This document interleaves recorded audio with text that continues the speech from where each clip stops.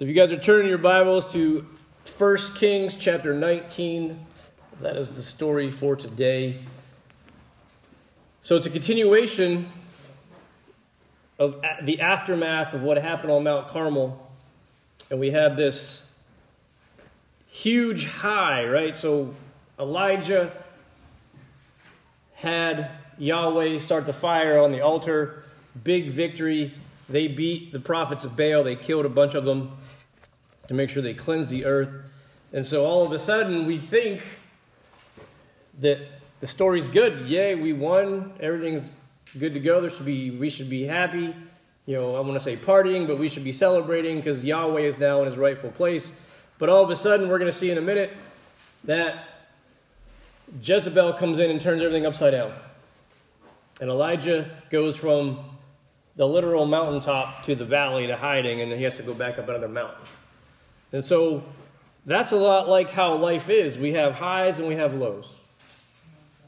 Right? We have this up and down sometimes in our lives, and it's very difficult sometimes to manage it, especially right now with all the COVID stuff. I just read a thing this morning, an article that said the suicide, depression rates, things like that, went from 1 in 5 people to 1 in 3 people. So went from about 20% to 33% of people who are suffering these effects is because they are, we're locked in the house a lot of times. We're not stuck. We can do things. We're staying safe. But, depending on how your mindset is, you feel like you're stuck. You can't do things. You can't go to work. You may stress about money. All these things that's going on. And so it drives people into this depression. And so we can do this.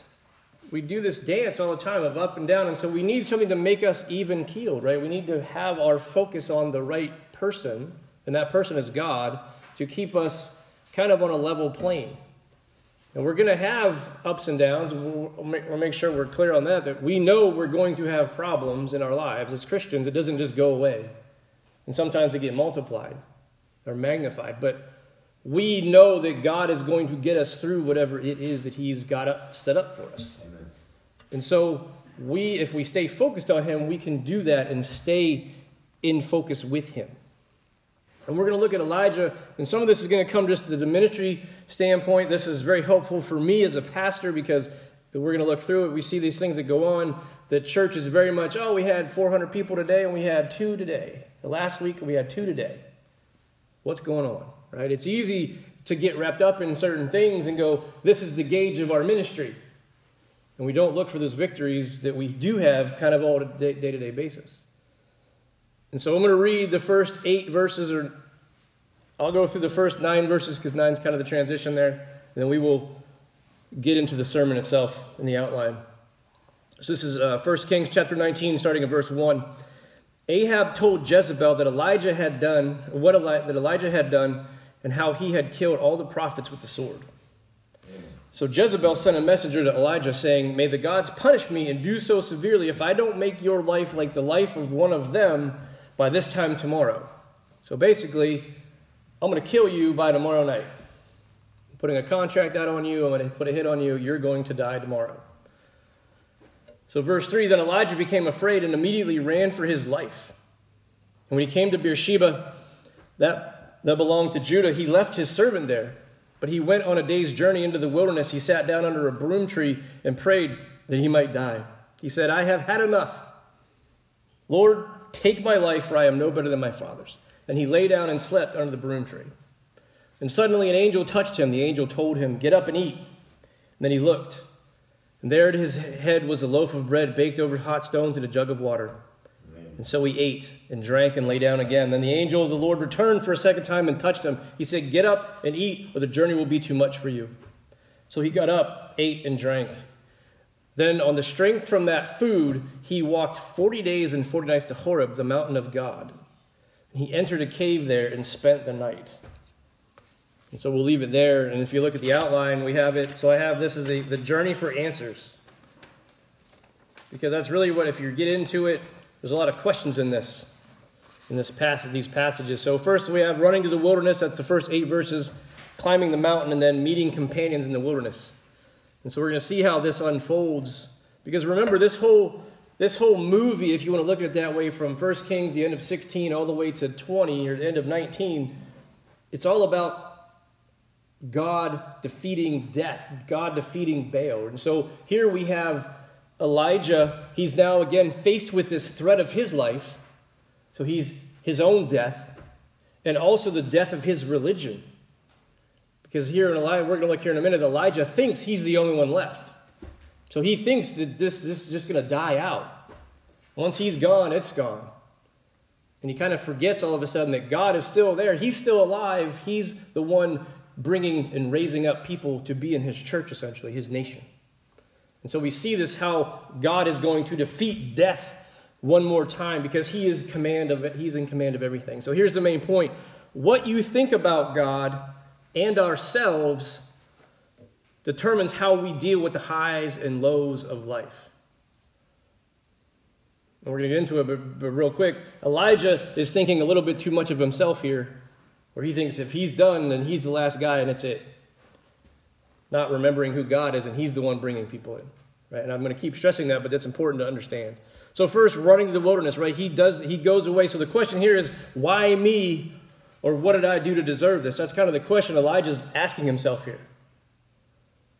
And so he just experienced a high. He defeated the enemy. He witnessed this. He called God's fire down on the mountain. But the situation quickly plummets as soon as Jezebel threatens his life, right? She sends a messenger, hey, I want you dead. I'm going to kill you tomorrow. Or by tomorrow. So any time in the next 24-hour period. It's revenge, right? It's revenge for him killing all her prophets of Baal. So he's stressed.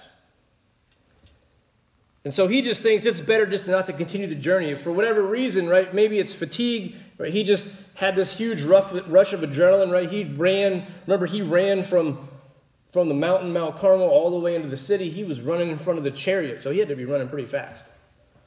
So he had all this energy, then all of a sudden, if you ever played a game, a sport or anything like that, the adrenaline wears off. You're in kind of that fight or flight situation. All of a sudden, you're just drained. You're like, oh, I'm so tired. I just want to sleep. Because this is a lot of spiritual energy he has just given out on the Mount Carmel. So it's important to understand that. And so maybe it's fatigue. Maybe it's a lack of faith. Maybe he didn't think that God was going to do all these things in a sense. Or maybe it's just resignation at the prospect of never having peace. He's already been on the run for 3 years. Remember, Ahab was chasing him down for the last 3 years, and he thought that this was it. We're done. I beat you. Let me go home. That's it. And Jezebel jumps back in and says, nope, I'm still going to chase you. So he flees. He's like, if I'm going to run, I'm going to run. I'm going to go, I'm going to leave. And so he basically quits. He quits his ministry. More accurately, he thinks his ministry is over, or at least it should be. He's like, I'm done. I'm going to resign from the church. I'm done. I can't take it anymore. And this happens to a lot of pastors where they just get so spent they can't take it and they resign. Monday morning, there's all kinds of things. I'm on pastor boards like, I have my resignation letter ready to go on Monday. I'm going to drop it off and be done. Because the ministry is so difficult because we're dealing with people. And so we all have our breaking points, right? And so this is Elijah's breaking point. And so, in fact, he's so done with his ministry, right? He lets his servant go. He says, hey, assistant pastor, I don't have a church anymore. I don't need you. We can't pay you. Goodbye. Go find another place to have another job. But he lets his servant go in Beersheba. You might be better off with somebody else. But why? Because Jezebel is as committed to Baal as Elijah is to Yahweh. So he has met his match, essentially. Ahab, we watch him, he does whatever somebody tells him. Elijah was bossing him around. Jezebel bosses him around. So he's the king, but he's really not the king. He's not in charge. He's just the guy you want to go to complain about. But Jezebel's different. She is kind of his equal in a sense as far as her devotion to Baal. He's like, I don't know how to deal with this. Killing the priest was easy. She's somebody completely different to deal with. He experienced a high, but all of a sudden he's brought low, or more accurately, right? He's bringing himself low by fearing Jezebel. He's fearing another human being. And so as Elijah goes and asks himself, why me, right? He goes under a broom tree. And I had a picture of the broom tree somewhere in case I didn't know what they look like either. So that's what a broom tree looks like. So they're all through the Middle East and whatnot. So he goes, finds one of those, look nice and shady it looks like. So he goes there and he falls asleep. And he says, what am I supposed to do if I still didn't actually win? I thought I won, but I didn't. I must have failed. All my efforts for my ministry didn't work. So I am no better than my ancestors. I can't convince people. We're going to find out in a minute, in the next chunk of verses, part of his problem is that he thought that nobody converted. There were nobody getting saved, baptized, everything else. So I was like, I might as well quit. So just take my life, God. Kill me so I can join all the other prophets. I might as well just go hang out with them in heaven and be done. But you see, God has other plans. He sends an angel twice to feed him and strengthen him for the journey to Mount Horeb. And what the angel says is, get up in verse 7, get up and drink, or the journey will be too much for you. Because sometimes when depression manifests itself physically, we don't want to eat. We've probably all been there where it's like, I'm just not hungry today. I just don't care to eat. And sometimes if it goes on for days, that's dangerous. A day or two, it may be okay. You can fast, that's fine. But when you get down to it, because these are manifestations of depression that he has. And so he is being told, somebody tells him, you need to eat because you have 40 more days to walk. You have a month and a half of walking. I'm not sure any of us have ever probably walked a month and a half through terrain like that. This is not on the sidewalk. This is through desert, rocks, and dirt, and sand. And if you've walked through sand like that, into deserts like that, it's harder. It's harder to go, and you got to go up and down mountains depending on which way you're going. So this is not an easy journey. But how many of us have ever felt like Elijah? Right? I try my hardest, God. I just can't do it. I've done all I can. Right? And that's what we hear. I've done all I can to do this. Whatever it is, whatever ministry it is, whoever we're trying to help, whatever it is, I am at my limit. And I just can't do it. I can't get it all the way finished, right? Ministry is hard. It's ups and downs. Dealing with people is hard. It's ups and downs. It's full church one day, empty church the next day. It's mailing out 400 flyers like we did last year, and nobody from the neighborhood shows up for our Christmas event. Right? And it's easy to go, why? Why are we trying for? But then we do the same thing. We go out and knock on 200 and some odd doors or whatever, roughly. We had 25 people, kids and parents, at the Thursday Kids Club Thanksgiving dinner thing. It just takes work. And it's God's timing. It's all in God's timing. So we are just called to go do the work. It's easier to stop. It's easier to run away. It's easier to stop doing outreach and withdraw from the public and say, well, fine, then we're just here for us. This is our church anyway. Who cares? And this is what happens with a lot of churches that are declining. They get inward focused. I want the walls this color. I want this way. I want that this way. Because that's how I like it. And if you listen to the language, everything is I-centered, right? I. And it becomes we, but that's the first person plural. We. So we are making a decision based on what we want instead of what they may want. And how do we reach them? The third person.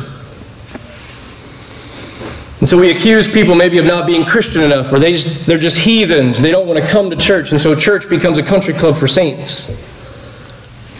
And the wall, the canyon separates larger and larger between here and there. But we must persevere. We have to keep going. This life that we have been given and all the roads that we find ourselves on are long, or hopefully it's long, but it's fruitful. Because God provided the food for Elijah because the journey would be too much. And so if you don't take the spiritual food, if you don't eat the food that He is providing us, we will not make it. Why? Because the mountain is tall.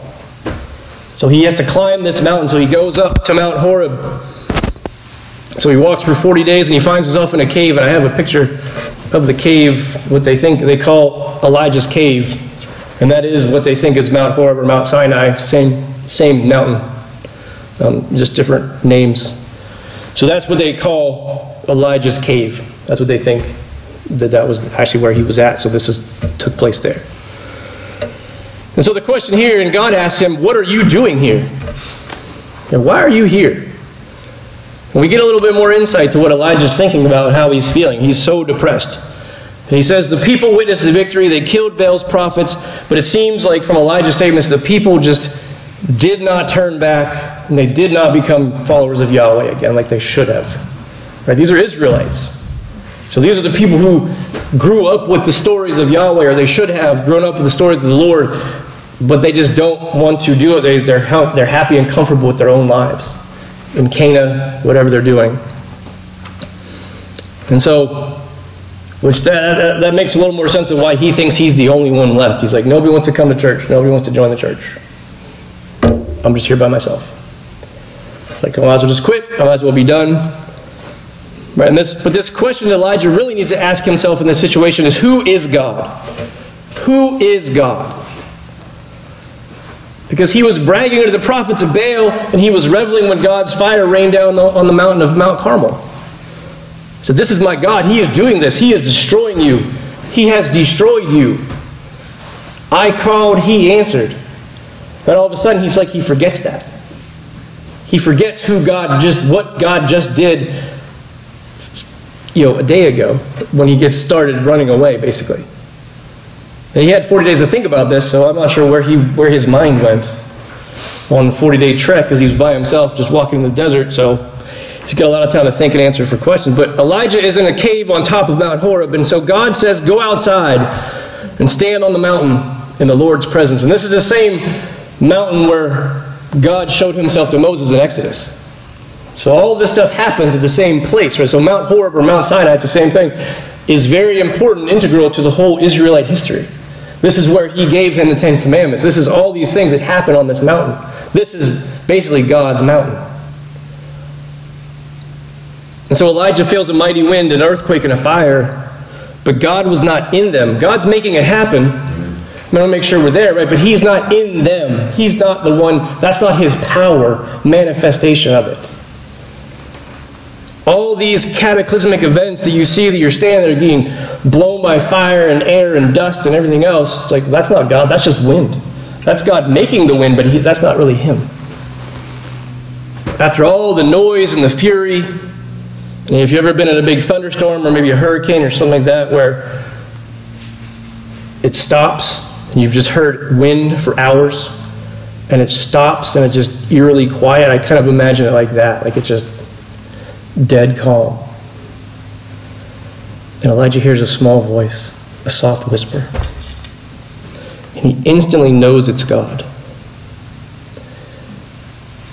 And so in verse 13, it says, when Elijah heard it, he wrapped his face in his mantle and went out and stood at the entrance of the cave. Right? He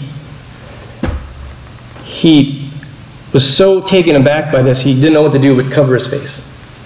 He didn't want to look at God. He just didn't know what to do. He was all of a sudden just taken aback. And so God asked him the same question, Elijah, what are you doing here? Why are you here? And Elijah gives the same answer. I've been very zealous for the Lord of the army, Lord God of armies, he replied, but the Israelites have abandoned your covenant, torn down your altars, and killed your prophets with the sword. I am left alone. They're looking for me to take my life. And then God says, okay, well, go and return by the way you came, in verse 15, to the wilderness of Damascus. When you arrive, you are to anoint Hazael as king over Aram, and you are to anoint Jehu, son of Nimshi, as the king over Israel, and Elisha, son of Shaphat, from Abel, as prophet in your place. Sorry, I didn't practice that word. So, because as a parent, or maybe as a kid, or as an employee, have you ever been asked the same question a couple different times? And you give maybe the same answer, but then you start to realize that that's not a great answer. And you realize why you're really complaining or there or bummed out or whatever it is. Because you have to say things out loud. That's why people joke with me or about me because I talk out loud to myself. And people think, as long as you don't answer yourself, you're okay, right? But the reason I do that is because when you hear it through your ears into your brain, it is different than if you just hear it in your head. Right? And I'm not saying I don't do everything out loud, but sometimes you just have to kind of work through things. But I imagine this part, after hearing God's whisper and all these other things, Elijah probably realized how ridiculous that sounds. Because here he is standing in front of God, and he's like, I'm the only one left. And God's like, really? You've seen all these things you've already done, and you just saw this stuff, and you think you're the only one left? You're still sticking to that story? Is that what you think? And so I kind of get this idea that Elijah his defenses are melting off, and you start realizing, okay, this is not right. I am in the wrong. I need to not be depressed. And it's not one of those things to make him feel bad, but it's to realize that, oh, God is here. And so the Lord's word to him reaffirms God's uniqueness, his sovereignty over all the nations, and the importance of the prophetic word. So God tells him, go back the way you came. And so God is giving him this command to get back into the game, get back into the active service of the Lord. I'm putting you back in the church. You had your pity party. Now get back to work. It's okay. It's okay to feel not good sometimes. It's not a sin to be sad or depressed. It's okay. But you need to get back to work. And I still have things for you to do. And so in this scene, though, we hear God's voice 4 different times. And so God's word is where the power manifests. God's word is full of power. He made the creation of the world through his word. God's word, the Logos, died on the cross for us to be reconciled to God. That is the power of the word. Not the things we see, the storm, the wind, the fire, the earthquake. It's his word. And so God doesn't yell at Elijah. Instead, he knows he feels down, he feels bad. God realizes he is tired and worn out. And so God uses a quiet voice to comfort and teach him, right? Just when our kids are sick. You don't yell at them, get out of bed. Say, hey, are you okay? Can I get you something? Give you a calming voice and word to help you. Ultimately, God is restoring his prophet, and so God tells Elijah, go back the way you came. And so we see he's going to meet or look for some companions in the wilderness, as it were. And so the question here is, who will come next? Who will come next? Because Elijah is one of the last ones, but God comforts him and says, look, there's more people. And I want you to go talk to these 3 guys, and they're going to take care of some things. There's still 7,000 people left over that I've saved, that I've called to be the rest of the church, to be the nation of Israel. Because Elijah doesn't see the big plan. He's stuck right here. Right? He says, this is it. I'm the only one here. I can't see anything else. And so he's got his blinders on. God is letting him in on the next stage of the plan. He said, here you go. This is what's coming next. Because we'd love to have the big plan laid out, have the whole thing, like, here you go. This is what's going on, so I need to be here on Tuesday, I need to be here on Wednesday. That'd be great, right? If we had just a calendar date of things that we know we need to be. Go talk to Mitch about Jesus today. Go talk to Joe today. Whatever it is. That'd be easy. But God lets us figure some things out for ourselves. And he's got it all detailed out, but we need to trust him, right? That's why the walking by faith comes into play, where we need to trust him that what's going on is right, is good and right. So Elijah goes back the way he came on his journey. He goes and anoints 2 kings, and he finds his replacement, Elisha. He says, hey, I need a new assistant pastor, and you're it. God told me you're it. And Elijah's out there plowing the fields, and he goes, okay, fine, but can I tell my parents goodbye? And he said, yeah, sure. But then you notice what Elisha does. He kills the oxen and burns his plow and the yoke. He burns it. He uses that for firewood to have a barbecue before he leaves. It's going away. And then what does that signify? I'm not coming back. I'm committing my life to the Lord, and I'm not coming back. So we don't need these extra oxen. We don't need this extra, all the tack and everything else that goes with it. This is it. I'm leaving. I got a new job. And so we see the divinity of Elisha's ability of what his appointment means as Elijah's successor. Elisha's bought in 100%. He's like, all right, I'm good. But Elijah has this experience. He experienced the power and the healing of God. And so he sets out to obey God fully renewed, and he's fully aware that God and his strength and his word is not going to fail. So he has now shown Elijah that God has defeated death again. And so Elijah walks by and throws his cloak or his mantle on Elisha, which is a symbolic way of transferring the prophetic power from one man to the next. So his nice stole or whatever, his little mantle, his jacket thing, he just chucks it on him and says, "You're it. You're my new guy." He says, "All right." And so Jesus reflects this type of separation when he states, "No one who puts his hand to the plow and looks back is fit for service in the kingdom of God." Amen. So it would be nice if I could just go back and do that, right? Just like the Israelites in Exodus. They said, "I want to go back to Egypt." They had cucumbers. They had leeks. They had better food. I'm tired of eating airplane food and MREs. I want to eat the good stuff. I want to eat the steak. But God said, keep marching forward. Jesus tells us, keep going forward. Once you're on the train, you're not getting off.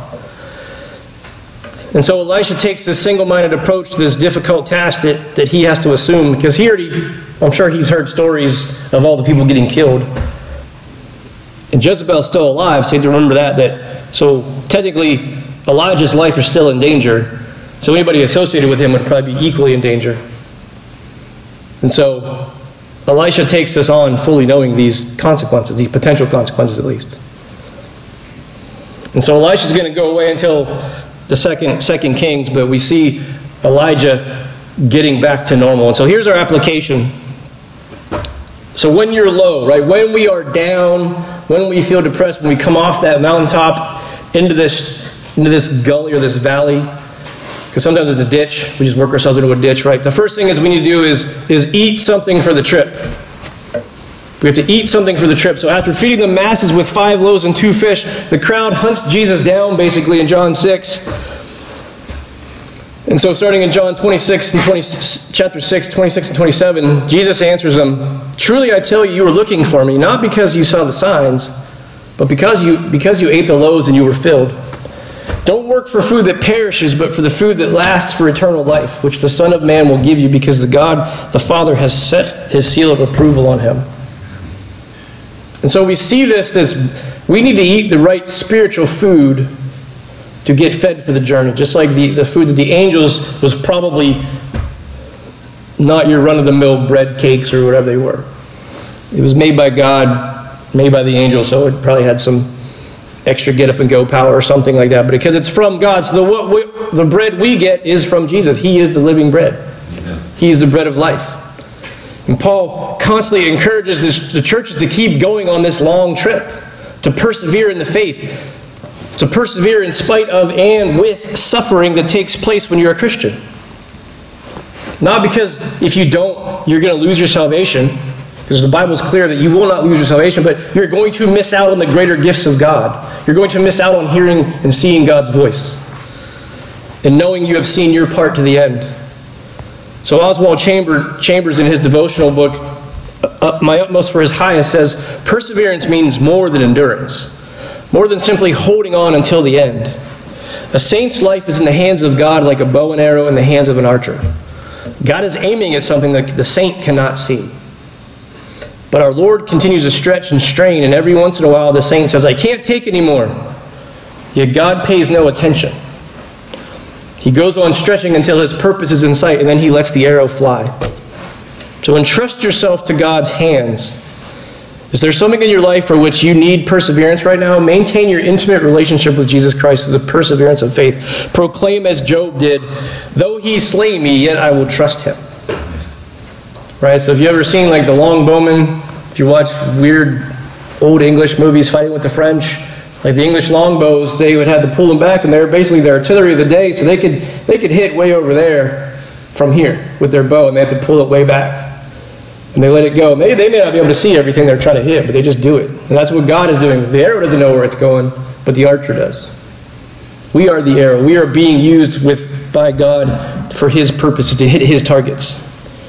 So we need to fill up on God. He's the one that's sustaining you. A lot of times when I get done here, when we do children's church, things like that, I'm not hungry. I am completely satisfied with what I've done because I'm spiritually fed. I can sustain myself on that because that's the real nourishment my body needs, really. Now, I still need to eat for real food, obviously, but I'm not hungry like you think you would be after working all day or something like that. But in order to fill up on God, you have to put yourself before God. So that's the second application piece. You need to put yourself before God. And so last Thursday for our big Thanksgiving pizza thing, at about 4:05 or so, we had 4 kids. And I was like, I just ordered 12 pizzas and a bunch of other stuff like a half hour ago, and I'm getting ready to go pick it up. And we got 4 kids. I guess they're taking a lot of pizzas home. And it can be disheartening. I kind of looked around and everybody's like, oh, I got 4 kids. Whatever. And we were going to press on, so that's why we're trying to live this like, hey, we got 4 kids, we'll work with 4 kids. Amen. But then I heard Kim, one of the teachers, pray. She's like, all right, we're going to pray. And so she prayed. And I was going out to the car, Mason and I were going to the car to get the pizzas, and all the kids were coming. We have several kids that ride their bikes up here, so they were coming right after she prayed. She said, look, I need to get before God and pray for whatever He wants to happen. By the end of the night, we had 25 people. Several parents, other kids, and the parents were like, they love coming here. They love coming to this Bible club. When? Because they come to hear God. They come to hear about Jesus. And so that is what you have to do. When you are stuck, when you think that is the end of whatever, you have to get before God and pray. And so Oswald Chambers, in that same, what we just read, that same devotional piece, he says, God ventured His all in Jesus Christ to save us, and now He wants us to venture our all with total abandoned confidence in Him. So we just give it all to God. We give it up for Him. We live for Him. And there are areas in our lives where faith has not worked in us yet. We may be really strong in one area, but we just haven't had that test yet, or that subject, so we haven't been tested yet on this one thing. So when it gets to that point, someone's like, I hate this class. I want to drop it. I don't want to take it anymore. But we see this, that God is working on us through our lives, because however long our lives is these things He's going to sand all these burrs and these pieces off of us. And there were none of those places in Jesus Christ's life. He was perfect, and there are to be none in ours. We are to be Christ-like. We are to just give everything over to Him. And Jesus prayed, this is eternal life, that they may know You. Because that's the real meaning of eternal life. It's a life that can face anything it has to face without wavering. Because we trust in God. We know God. We know He's in charge. He has a plan. Whatever it means, even if we don't know, we know He has a plan. If we take this view, Chambers says, life will become one great romance, a glorious opportunity of seeing wonderful things all the time. God is disciplining us to get us into this central place of power. Right? We don't like that word discipline very much. We think it's a bad thing. We think being spanked or paddled or whatever it is a bad thing. But being disciplined and being changed into who God wants us to be and knows we will be is part of the thing. That's part of the deal. And so when we do that, or while we're doing for this, getting disciplined or listening, we need to do the third thing, is listen for God's voice in the miraculous and the mundane. We need to look for God, not just in the big fiery cloud or the fire that comes down and rains on the mountain, like that's God. Woo, that is awesome. But we also need to listen for the whispers. The person who tells you maybe some seemingly offhand comment about you're going to be a pastor, or you're going to do this, or this is going to happen, or hey, did you talk to that person, or do this or that? And so that's God talking also. Because we would always love to have God just be on the mountaintop throwing fire at our enemies, having ravens feed us because it's unusual and miraculous.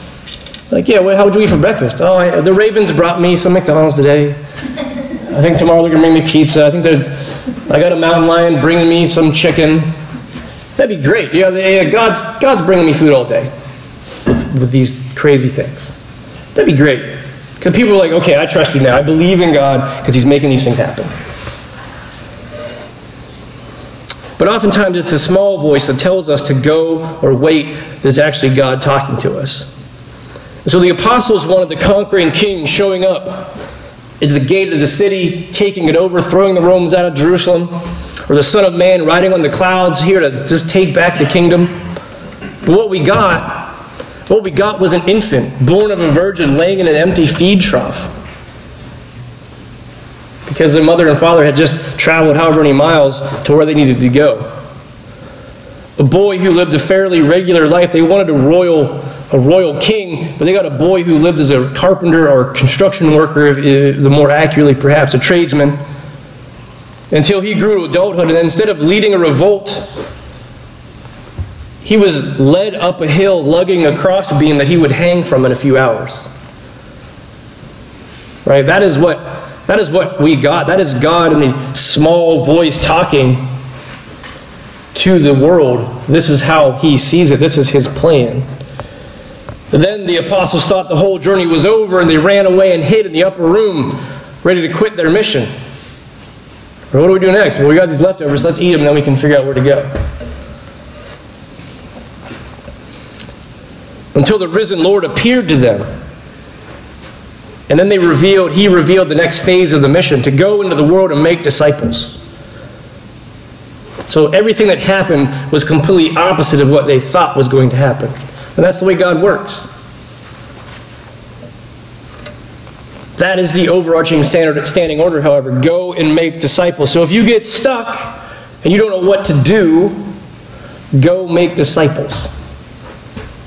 If you are in between your hill and your valley, go find somebody to talk to about Jesus. That is your job. Nothing else. That's what our job is to do. Because the people loved the idea of Jesus healing people, but they wanted to go get all their ailments and everything else disappeared or fixed, but they didn't want to hear his teaching. They loved the bread he created, but they didn't understand that he was the bread of life and the one of living water as well. And so wrapping up, God is there in this story defeating death. He prohibited Elijah from taking his own life. He was not going to let his church die, his nation die. Because why? Because this is important. Israel is important to the salvation of the world because Jesus is a Jew. The Israelite nation, Israel and Judah, have to make it all the way through to enable Jesus to be born and fulfill prophecy. So he is not going to let his plan fail. Because God is the king of the world. He turned Elijah's hopelessness into hopefulness. It's a couple letters that have a huge change in how we think. We go from less hope to full hope. And he is sovereign over his creation, his mission to bring his kingdom into existence, and that's not going to fail or stop because he is the king. And so when it seems hopeless, look to God. Look and listen for his word. When you're stuck in the valley, look to the sky. Look up where your help comes from because it's going to help. It's going to come from God. But also be listening and looking. Look for God in the sparrow or the butterfly as much as you look for him in the whale or the Kodiak bear. So it would be very obvious. And that is what we do. So how do we do that this week? It's kind of up to you guys. Where is God talking to you or showing you things that maybe you missed because it's not obvious? Or maybe you overlooked it because it's tiny. Like, yeah, it's a hummingbird, whatever. I don't need to see that. Right? Figure out how we do this in our lives. Because that'll keep us on kind of an even plane as we walk our lives. The road isn't going to be as bumpy. Or at least we won't think it is. So as we sing our last few songs, I want to make sure we hear this and take in this word. So let's go ahead and get ready as we sing our last few songs.